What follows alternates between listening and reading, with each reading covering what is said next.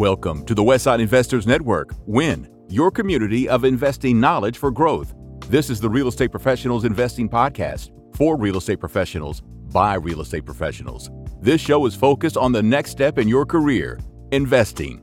Thank you for listening, and please, if you like our content, rate us on your podcast provider. And now, your hosts, AJ and Chris Shepard. Today, we've got Mike Nuss with Rare Bird Properties. Mike and his partner have created a vertically integrated real estate company. And today we go over the progression on how he started out in real estate and how he's formed his companies. We also talk on how to use leverage, both from an employee standpoint and from money. It's an exciting show today, so let's get started. Well, thanks, Mike, for coming on. Really appreciate you being on our podcast. And you want to tell us a little bit about yourself? I know that you started out as an appraiser and now in charge of a brokerage and do a lot of real estate investing, but I think probably you'd be better suited telling us a little bit more about yourself. Yeah. I'm a slow learner. I'm a slow starter. So I got into real estate appraisal right out of high school. So, I interviewed someone earlier this year and they made a great comment. We're talking about kind of your future self. And his comment was, historically, he's always been introduced to his future self by someone else. And I was thinking back my lifespan, and a lot of that same for me, and I think that's probably the same for a lot of people. But when I was in high school, didn't really know what I wanted to do. I was really a jock. I didn't enjoy school at all. Sports were my only reason to get through school. And I was playing catch with my uncle in the backyard, and he said, you should come work for me. At the time, he had a new appraisal firm. It was growing, so this was in 97. We had a refinance boom and a sales boom at that time, and I think he was actually joking. But I didn't take it as a joke. He didn't think you were going to take you up on it, huh? Exactly. So my senior year, spring break, I went and job shadowed him. I don't know if I really enjoyed the industry or the thought of being in real estate itself, but I enjoyed being in Portland. So as a kid growing up in Salem, Portland was that big city that I always enjoyed going to. So I fell in love with Portland. I didn't have any other opportunities. I worked at a pizza shop. They wanted to make me a supervisor. That wasn't exciting. So started working weekends to finish out my senior year. And then the Monday after I graduated, I started working for him full time. So that was 1997. I got my assistant's license. And then that should really take about 2 years to get your full license. On my third year anniversary, so this was June of 2000, the market had slowed down and he fired me. So I took a year sabbatical, kind of realized that I went back to school. I didn't like that life. And so actually on 9/11, in 2001, so the 9/11, I was visiting a friend who was in the same building as my uncle, reconvened with my uncle, got back and started on that appraisal track. And I read Rich Dad Poor Dad. So realized I did have an opportunity that I missed, went back and started working for him. Then I took it seriously and actually started to really do my log, go for my license, read Rich Dad Poor Dad, realized that I should really be buying real estate. So I got licensed in 2002. Bought my first house in 2003, house hacked that. So I think I was renting a 1-bedroom apartment that cost like $1,200 prior to that. I bought this house. My mortgage payment was $1,200, and then I rented the basement out. So that was a huge win financially. Perfect. Yeah, right. So the house hack, that was a win for me. And I started my own appraisal firm in 2004. Got the focus on the business rather than buying real estate. I bought a handful of properties prior to the Great Recession. And then I learned a lot about cash flow during the Great Recession. So as an appraiser, all your friends are realtors and mortgage brokers. And everyone talks about, you don't need to be net positive cash flow. If you're negative $100 a month, that's not a big deal. When you do your taxes, you gain your net worth from the tax rule, your depreciation, interest write-off, all that stuff. Well, when you have 5 properties go vacant at once and your income gets cut by 80% thanks to Dodd-Frank, you're in a financial whirlwind at that point. And so I learned a lot of lessons of what real, true, positive cash flow is. And then I took that opportunity of Dodd-Frank and really that changing the appraisal industry to say, I can either fight these changes, go with the appraisal industry and dig down and double up on the appraisal world, or I can use this opportunity to educate myself on how to actually be a real full-time real estate investor and then go that route. So that's the route I went. I wouldn't recommend this for other people, but I cashed out my 401k. I wrote a $26,000 check to Rich Dad Poor Dad, which was like, it was Tiger at Learning at the time. And then that company went away. So my education package changed like 3 different companies. Robert Kiyosaki wasn't a part of any of it. The training was horrible. It was a waste of $26,000 in the value that it brought me, but it made that financial commitment that I'm going down this world of real estate investment. So that was late 2009. And so at that point, I've got no credit because I went through that financial issue. I have no more money because I cashed out my 401k. And so I was doing the wholesaling thing, wholesaled first 2 properties in that spring of 2010. Met my current business partner, Tyler, through another real estate partnership, got into flipping, land development. In 2011, Tyler and I pulled away from that partnership because they were crooks. They stole all the money and the profit. And then got through that wrinkle in late 2011, 2012, and we bought our first rental property together in 2012 and then escalated. So between 2012 and 2018 is where we did our most damage. We went from 0 rental units to over 70 rental units. I went from a negative net worth to, over $1 million net worth, built a pretty sizable rental portfolio, started property management company, started a brokerage, and then we have the Investor Lab, the education/networking company. So really that 1997 to 2010 was learning what I didn't want to do and how to make a bunch of mistakes. Right. 2010 to 2012 was that first 2 years of kind of getting my legs under my feet, my feet under my legs and moving forward. And then 2012 to 2020 is when we had some really good explosive growth. You can't just gloss over Rarebird, like starting Rarebird and then turning it into Investor Lab. Yeah. I feel like that was a pretty monumental endeavor, and it really impacted the Portland market. Yeah, I appreciate that. So when I started getting traction on the investing side, that was after I joined Northwest REIA at that point. So there was no networking group in town. It was just the Northwest REIA. When I joined Northwest REIA, that's when I started making connections and seeing and meeting people who are actually doing what I want to do in my market. And so for an investor, that is the most significant step or action you can make, is join a group where you can now network with people doing what you want to do. And quickly in 2010, I because of my appraisal background, because of the market conditions, essentially there was a changing of the guard from a lot of people just got out of the industry. A lot of new people were getting into the industry. So I found that I was one of the smartest people at those meetings, meaning I understood investing concepts. I knew how markets worked. I knew how to value properties. And so I was able to grow my network pretty pretty quickly through the Northwest REIA. And then in August 2012, we started hosting one of the monthly meeting breakouts for the Northwest REIA. At that time, we didn't have any of our service companies. We were just a development company. And we hosted these meetings as a way to just provide a little spin on what's going on. It was a little different meeting format that grew quickly. We started in the basement of a bar, so people are doing ski or, the rolly ball machines in the background, super dark, terrible atmosphere, and quickly grew that to a big meeting where now we're renting out the biggest space that the REIA had. And then fast forward to April of 2014. In late 2013, we knew that we were ultimately going to want to open up service companies. And so we had to do a name change, create a brand, and then go down this endeavor. Instead of being an internal company not facing the public, that now we have a brand that can be a public-facing brand. So that's when we came up with the name Rarebird. We're going to have Rarebird Property Management, Rarebird Real Estate, Rarebird Acquisitions. And at the same time, we felt, well, why don't we take that meeting we were doing for the Northwest REIA and bring it into our own brand as well? And so that's when we came up with the Rarebird Investor Network. And then in May of 2014, we essentially launched all of that. And then we kind of just, the Rarebird Investor Network built those meetings back up to the point where we were having about 100 people or so show up every month, in-person meetings. It's a networking beforehand, some type of presentation for an educational component, and then networking after it. And so that was the meeting format that we did, and it worked really well. And we've seen a lot of investors really grow significantly over the past few years as people got traction in their investment careers. Yeah, and as investors, just surrounding yourself with people with the same mindset is super beneficial. I'm sure there's a ton of, the reason you keep growing is more and more people just see more and more value in that, right?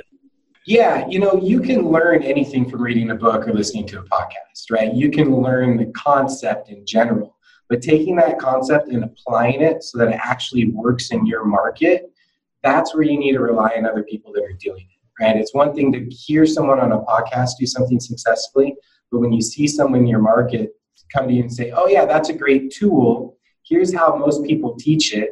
Here's why it does or does not work in our marketplace. And here's how I use that tool to make it work in our marketplace. So the application of something is completely different than the concept of it. And that's where networking comes into play. Just getting yourself in front of those experts that are actually doing it like in your own market. That is very good advice. I find it extremely interesting that you went from appraisal to like hardcore entrepreneurship. And what do you think it was that allowed you to flip the switch there and, go from what is considered to be an extremely safe job to kind of going all in and making that big change? Yeah, I always wanted to be an entrepreneur. So my story goes that in fourth grade, it was a week-long learning. We learned what a teacher was, what a police officer was, what a fireman was, and we learned about what an entrepreneur was. And then on Friday, we had to write a report of what do we want to be when we grow up. And I liked entrepreneur because they didn't have a boss. So in fourth grade, I chose to be an entrepreneur. That's incredible.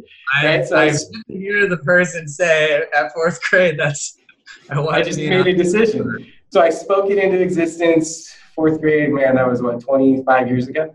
But in reality, so I started, I had a paper route when I was young. I started a lawn-mowing company when I was young. The pizza shop and working for my uncle were the only actual jobs I had. When I started my appraisal firm, I hired an assistant quickly.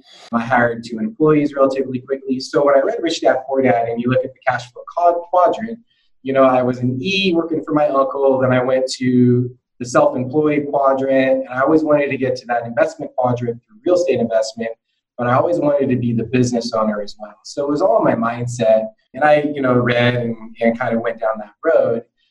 The overnight success for us was probably about 10 years in the running. I learned a lot of things about hiring and firing. Well, not a lot of things. Looking back, I learned some lessons. I could have learned some lessons back then that I learned later on in my career, but I always wanted to be a business owner. When we started those service companies is when we really needed employees. So Tyler and I hired our first employee in 2014, and then again in 2016, 2017, and there was a big growth curve there. And so we actually went to business coaches at that point saying, okay. Oh, interesting. So that's not a skill set for us. Being a manager, I'm not a good employer, wasn't a good manager, wasn't a great leadership from an employee standpoint. And so we went out and hired people to kind of teach us. Where do we go from here? At that point, we had a real estate coach. So we got rid of the real estate coach and then went to a business coach so we could become better entrepreneurs. Cool. So digging in a little bit deeper, so you chose at fourth grade. Where did that fourth grader get his inspiration? Did your parents, were they entrepreneurs? What was kind of that initial inspiration? And then did you learn any habits growing up that have helped you through your career? Yeah, that's a great question. So my dad was a teacher, so he was not the entrepreneur, and my mom was the employee. And so they're amazing parents. My mom actually got me a credit card when I was 17. She said, you need to have a credit card, just put your gas on it, right? So you need to develop credit. So that's not an entrepreneurial skill set. And something that I realized over the past couple of years, looking back, it was my grandma. So when I was 10, I was going to her daycare. She ran a daycare. My parents were working. My dad always had 2 jobs. My mom worked a lot as well. But my grandma was that entrepreneur, right? So she owned her own daycare. She ran a business. She had systems in place. So it's something I never realized that I was learning from her. But looking back, she was that entrepreneurial teacher for many, many, many years in my life early on. And then when I worked for my uncle, that was that next entrepreneur-ish type personality that I got around. And then when I got into real estate investing and started networking with a bunch of entrepreneurs, that's when that's where I started to hit my stride. And that's how I realized, hey, I've got this in my blood. And if I just start taking these actions, we can really be the promise. But it's definitely grandma going back. She was the leader in that arena. She sounds like a great lady. She was awesome. I remember one day she really reamed my ass. That was a big learning day for me. We won't get into the details, but she was a good leader for me in my life. Awesome. AJ? Yeah, so let's talk about you starting the brokerage, and kind of starting those service companies. How did you guys come to that conclusion that was the thing that needed to happen? Yeah, we've always want to have other entrepreneurs around us, right? So collaboration is a big key component in our lives. If we're not collaborating with people, we don't feel like we're full. And so there's multiple reasons to start the companies. If you look at the property management, that was just a natural incremental step for us. So, we had built a portfolio. I think we were up to 12 units when we were trying to sell a building and realized our property manager wasn't the property manager we wanted. So we fired the property manager, started our own property management company. And the vision behind that is we're just going to start this management company, build our own portfolio, and we'll be our largest client. And that was that way for the first couple of years until we then were able to then hire more people, have more. So essentially, right hand's paying left hand early on until we got to the point where we could build it out. And now we have clients coming in, and the clients are paying for that right hand, and then are paying for the left hand, and then our right hand is getting discounted services. So that was the point of the property management company. Plus, you get a cross referral program going with all these companies as well. So on the property management side, we're familiar with the property, it gives us an opportunity to purchase a property. When we have a brokerage going on, if we can't purchase it, we can refer to the brokerage to list it. Tenants, first-time home buyers, you can work with the brokerage. So there's a good cross-referral platform there. But the way the brokerage really came out was we were doing individual one-on-one coaching. And what we realized is the people that got value from the coaching were the people that had taken steps above and beyond your typical person, said, hey, I want to get into real estate investing. I can afford $1,000 a month. For the most part, the people that just wanted to be in investing weren't actually taking necessary steps or getting licensed or doing something extra above and beyond just saying, I want to. They were the ones that would fizzle out. The people that had a license, that worked as entrepreneurs, they were great coaching clients. And so what we did is when we moved into our office space, we wanted to have our own sign outside of our office. So that's when we started our brokerage. And then we essentially said, no more one-on-one coaching. We're going to do group coaching, and that's going to masquerade as a brokerage. And so our brokerage is not your normal brokerage. It's all the agents are investors. They don't, for the most part, don't represent buyers and sellers. We don't do commission splits with them. They just have a large monthly fee that they pay us. And then the value we provide is making sure that they're looking at their opportunities the right way, maximizing their effort, help them structure deals, help build their network on the various key pieces you need in a network. So our brokerage is mostly a coaching platform, which then we can do some referrals. There's ancillary business opportunities there. But we didn't buy it to be a retail brokerage or build it to be a retail brokerage. We built it to be an extension of our network, to provide values in these people's lives. And then in return, we're collaborating, right? That's a key component to us feeling like we're doing what we want to do. And obviously they're paying us for that group coaching as well. So there's a financial component to it, but there's also more of an impact. So if you look at our goal, we're an impact-driven company. So what's our impact from our acquisitions company? What's the impact from our development company? What's the impact from our property management company? What's the impact from our brokerage? And then what's the impact from Investor Lab and the educational networking side? So it really fills that bigger piece of an impact level more than anything else. Mike, it's pretty incredible what you've built, and just, all of the companies working together and the referrals and everything. And it really embodies, what building a team is for a real estate investor.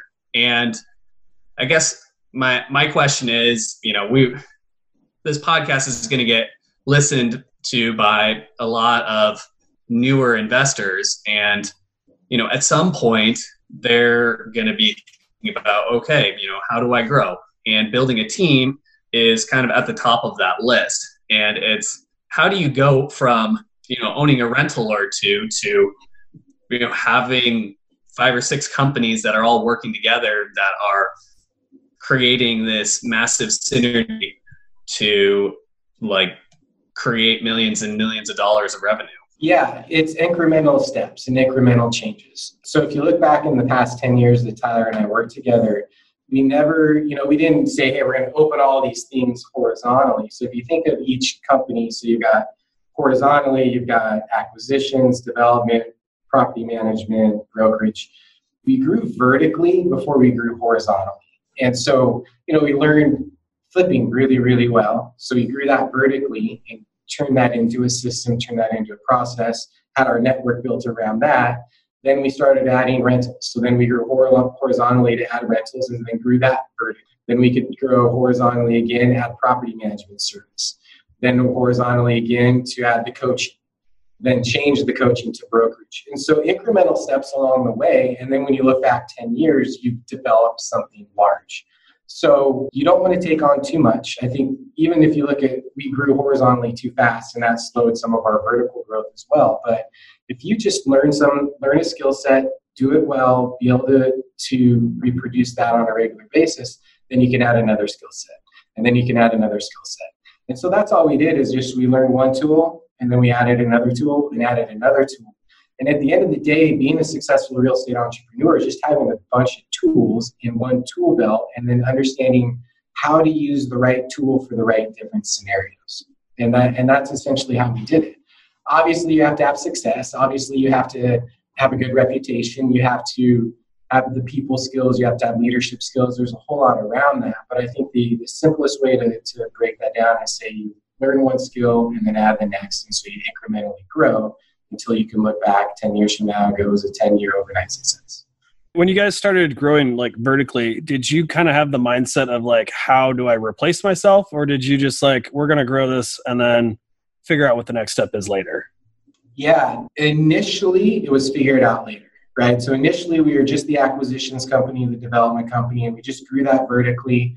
And then, we got our first employee, we actually split part-time with our CPA because we were sharing office space with them. And it was more like we'll figure it out later type mindset.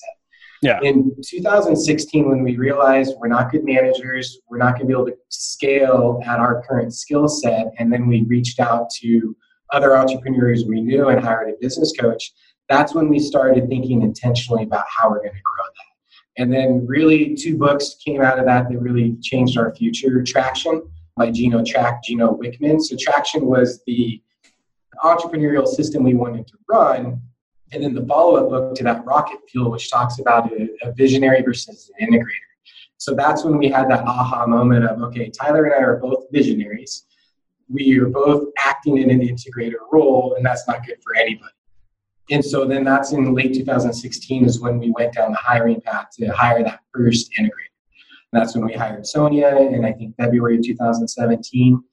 And then, so she was at the top of our organizational chart, and then we started filling it in behind that. And so what we do now is we've got our organizational chart or accountability chart is what they call it, Traction, and we have our current version, and then we have our future version, right? And so, So we can see what we're growing into, but then you can see our current version, this person's wearing multiple hats here, this person's wearing multiple hats here. But ideally what we want to grow to is this organizational chart where everyone has their own lane, they're sticking in their lane and they're not working across multiple divisions. But it definitely was getting entrepreneurial coaching / leadership coaching to get that vision and then how to put that on paper and then work towards it. Nice. Sounds like a good experience. I'm assuming that your future positions haven't just stayed the same. You probably review those every year and kind of switch it up. And sometimes it happens differently than what you expect. But if you have a plan, it's a lot easier to work towards, or sharing the vision with everyone else, right? Yeah, 100%. There's 2 key components to that. And that really comes out of Traction. One, you have to. So we hired an actual Traction coach, and we meet with them quarterly. Early on it was quarterly, and then it's yearly. So we meet with them every year, and that's where we start. We start with our accountability chart. So we see where we're at, where do we need to go. And then so you have coaching, you have a map of where you want to go. The other part is sharing that vision with your employees. So, depending on what time of the year you talk to our employees, they may say, yes, they know exactly where our vision's going. Or they may say no, depending on when we have that retreat. So we had our first company retreat last year. With COVID, it's been tough to schedule our next company retreat. But the idea is you're sharing that organizational chart with your employees on a regular quarterly basis so they can see where you're going. And at the same time, we're creating quarterly rocks or quarterly goals for each division of what we run. So that way, employees know what it is we're trying to work for these 90 days. We know what we are now, what we're trying to accomplish, and what that's going to look like when we do accomplish that. That's cool. We implement the EOS system, although lately we have not been very good on our quarterly meetings, but it definitely works well, and sharing the vision with everyone and everyone working towards the same stuff. So we're definitely looking forward to being on more track with that. But yeah, and it's never perfect. I don't know that. I know a lot of people that use EOS, and I don't know anyone that uses it to a T. It's just, it's kind of like whatever fits you best, right? Or like what, right. Even if you look at like a company like Google or Microsoft or Apple, they don't have their act together 100% of the time. They're always growing, they're always changing, you're always going through growing pains. But as long as you have a process or at least something you can go back to regain your clarity and then move forward. And then you do that as many times as you can a year, but that's always going to change for everyone. Cool. Well, kind of like in growing your companies, I think what we wanted to talk a little bit about is kind of leverage. Like, you use people as leverage, you use real estate as leverage, money as leverage. Kind of like when I start talking about leverage, like what's kind of comes to your mind? Yeah. I think back to preschool days when we learned what a plane was and a fulcrum and all those things. I don't want to live a life without leverage. I think if you live it, like, let's compare, me 2020 being the CEO of these companies versus me in 2004 running my first appraisal company. In 2004, that's a really lonely world with a capped upside. And that's not a life I want to live. I want to have other people around me. I want to impact more lives. And I don't want to have my upside capped.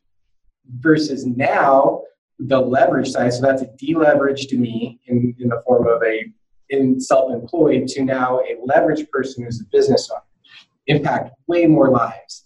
We take on much more risk. If you think about it, you have to keep 12 employees, I think now. You have to keep all those families fed, make sure revenue is coming out. So we're taking on risk by committing to those salaries. So I think, when you hear leverage, you hear risk, but I also hear growth. And I think most entrepreneurs, they get excited when they look at potential risk. And when you analyze it and say, well, how can I mitigate risk so I can take on this leverage in my life to get to this point that I ultimately want to become? So I think leverage is a key component of A, you can look at it from a debt standpoint. B, you can look at it from a people standpoint. There's a lot of different ways to look at leverage. But the way I think of it is, I'm not going to get to where I want to go unless I use leverage to the way that I'm capable of using it in the way it needs to be to get to that point. What do you think the most effective ways are to use leverage?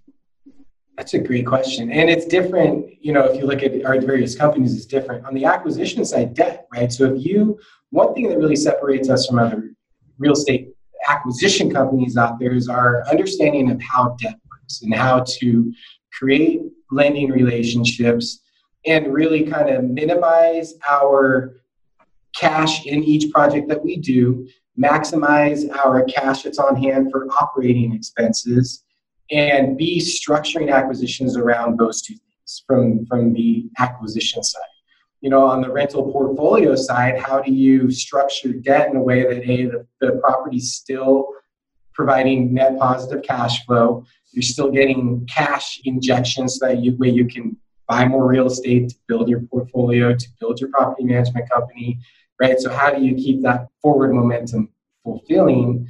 And then on the servicing side of the companies, leverage is really a hiring and firing process. So what was really good for us over the past few years was figuring out how to hire slowly and fire quickly.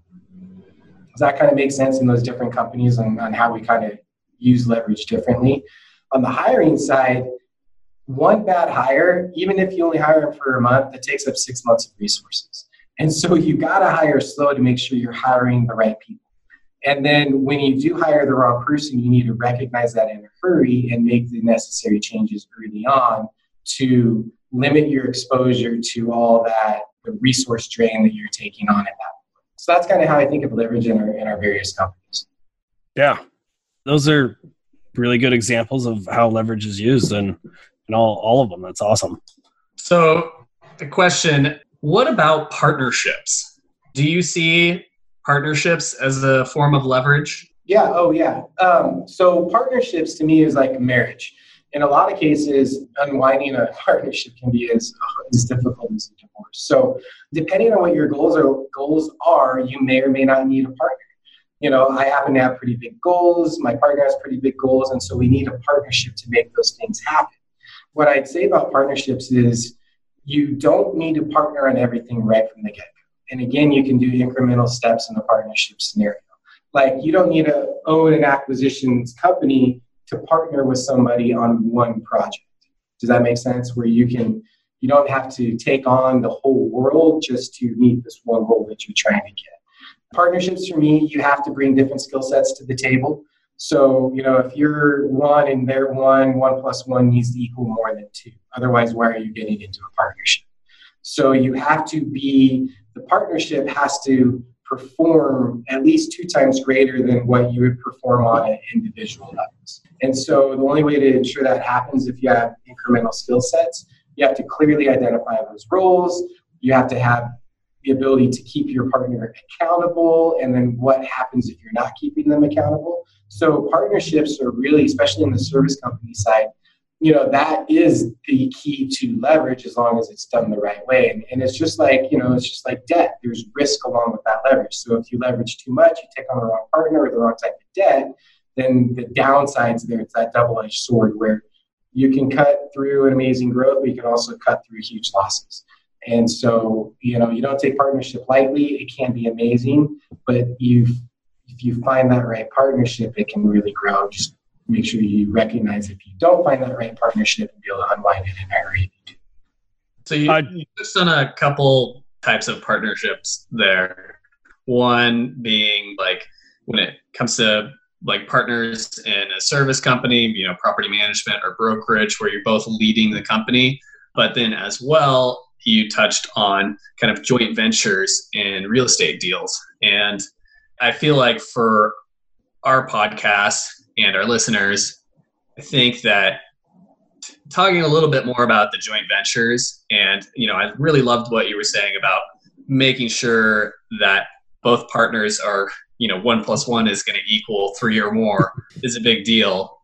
But do you want to chat a little bit more about how you're structuring your joint ventures and how you're making sure that it's going to be a benefit to both parties? Yeah, I'm glad you asked that question because it really needs more color in there. So the first essential component to structuring a joint venture is valuing the components that are going into it. And I think especially if you're going to have a lot of your investors listen to this podcast, the biggest pitfall for most partnerships is people overvalue what they're bringing to the table from the get-go. And, you know, you probably hear this all the time, which is, hey, I know of this property. You know, I want to partner with you. I want you to buy it. I want you to raise all the money. And I want you to give me 50% of the profit. I hear that every single week.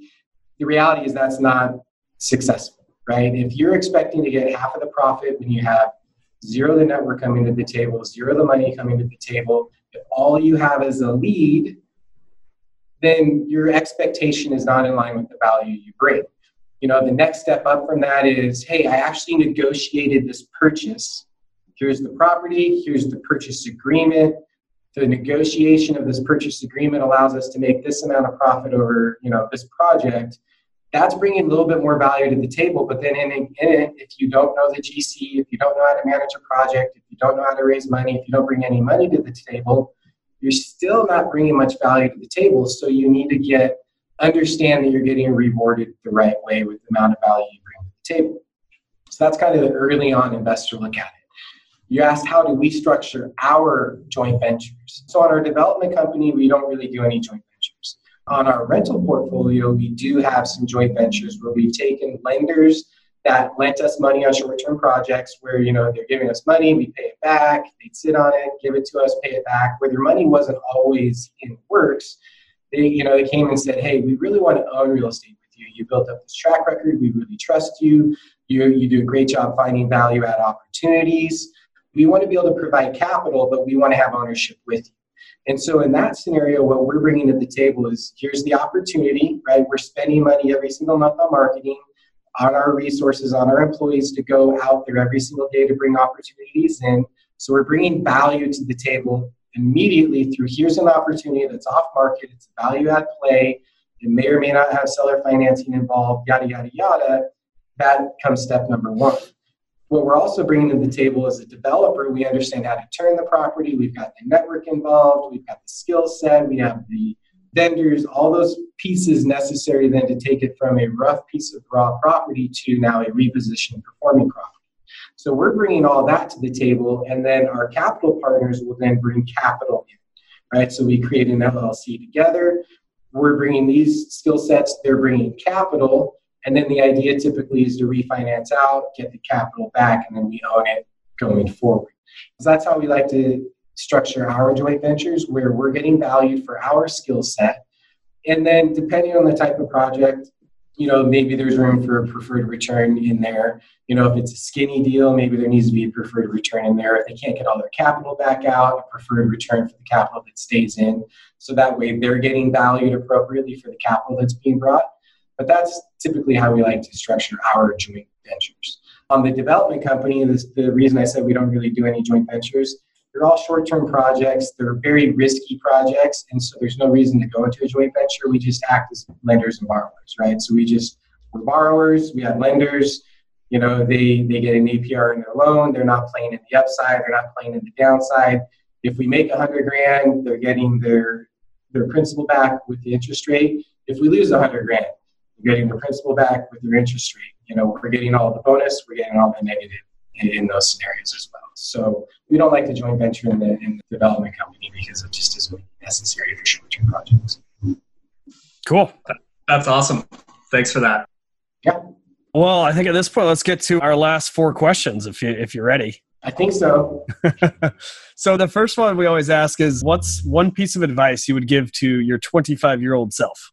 Yeah. 2 things. 1, establish a routine. You absolutely have to have a routine of success in this life that gets you out of the day-to-day rat race and gets you focused on a daily basis towards improving your future self, improving your future life. So you have to have a morning routine. You have to get up early. You have to read, write, journal, pray, meditate, whatever it is, exercise. Stay in that routine to keep you as focused and as effective as you ultimately can be. The other piece of advice is I talked to my previous self about ego. Sigmund Freud created the term ego strength. And there's the times when you're a 25-year-old where my ego was really too strong. And there's times where it wasn't strong enough. And so I would kind of have that conversation. In real estate, I think our egos get in play a lot. And we deal this typically on the selling side. We're trying to sell real estate, negotiating repairs, and egos come into play. Real estate is all about the long term. And I think The Infinite Game by Simon Sinek is a great book for real estate, even though it doesn't play to real estate, because in order to be successful in real estate, you would just be in it for a long period of time.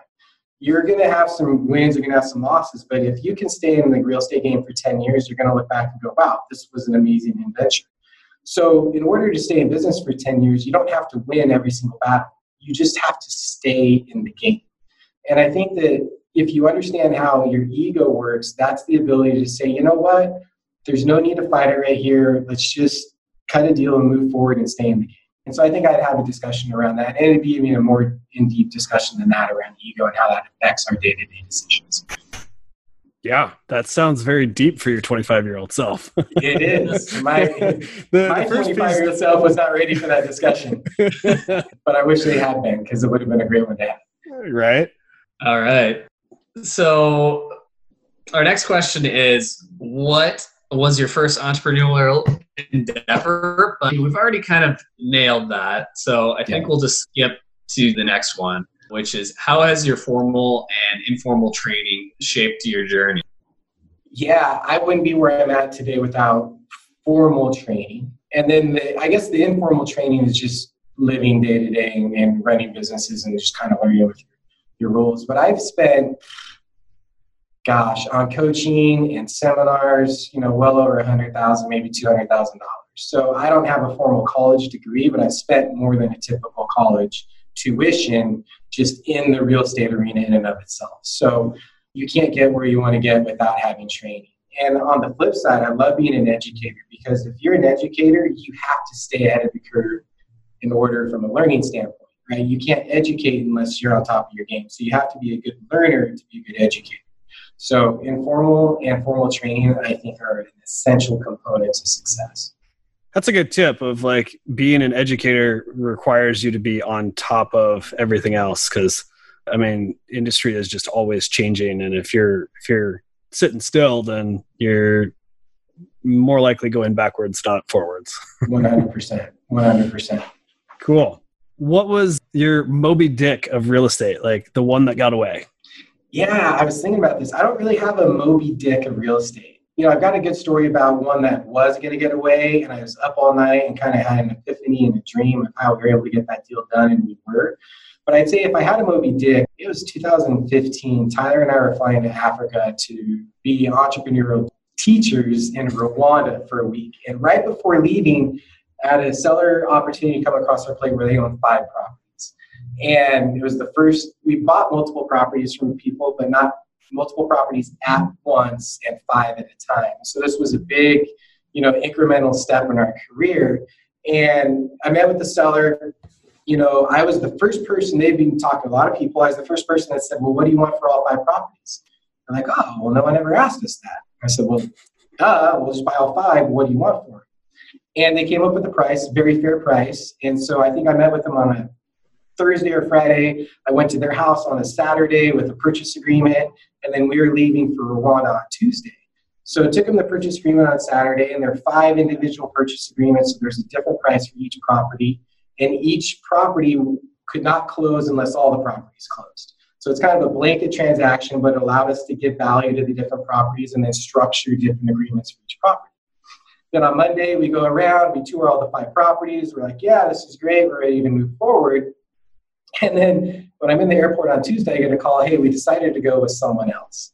And what had happened was the other person they were talking to was a wholesaler, was actually a realtor/wholesaler. And they just did the same thing we did. They wrote up 5 purchase agreements, but on the one, they had 4 really good properties and 1 fringe property. They just increased the price by $100,000 on that fringe property. And then what they also didn't do is they didn't tie the purchase agreements together that all of them had to close or none of them had to close. And so, I was in Rwanda having the phone call and I told the seller, you're not going to sell all 5. You're going to buy 4, you're going to get stuck with this one property. Time flies, and that's exactly what happened. This person wholesaled off all 4 of them. They didn't actually buy any of the properties. They wholesaled 4 and then just stuck them with the 5th property. So that was kind of frustrating, because if I wasn't in Rwanda, I think I probably could have had a little bit more control over that situation. So the 5 got away, but what was awesome was a couple of years later down the road, they called us back. It was time to sell property number 5. We ended up purchasing property number 5. We actually it was a change in market conditions. A bunch of apartment buildings were built right next door. And so our ability to then rent it diminished because our competition on the rental side increased dramatically. This was a 1-bedroom house, and you just had 200 1-bedroom units built within 3 blocks. So we actually bought it at a lower price and with seller financing. So it didn't fully get away, but I feel like that was the one where it could have been, we could have bought 5 properties all from the same owner. If I had more time, we could have made it a much more of a win-win type scenario for them. But, it is what it is, and you're going to deal with that stuff in the marketplace on a regular basis. Yeah, it can be competitive out there, but that's kind of interesting that you called exactly what they were going to do. Hopefully, I'm sure that probably built rapport with the person selling, and that's probably why they came back to you. So that's exactly. And it was great because when I went to meet them, so they called me back, set an appointment to go meet them again at their house. I showed up and the wife's like, you don't have any paperwork. I said, no.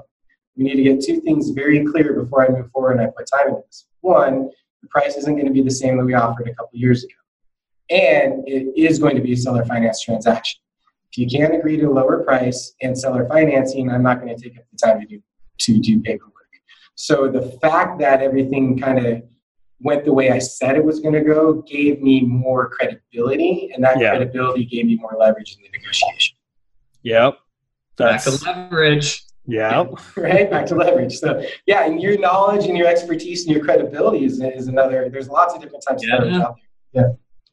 Yeah. Well, awesome, Mike. We really appreciate having you on. If any of our listeners want to get a hold of you, do you want to give out some contact information or anything like that? Or Yeah. So, Rarebird Mike is or at Rarebird Mike is my Instagram handle. You can find me on Facebook at Mike Nuss. I don't get on social media very much.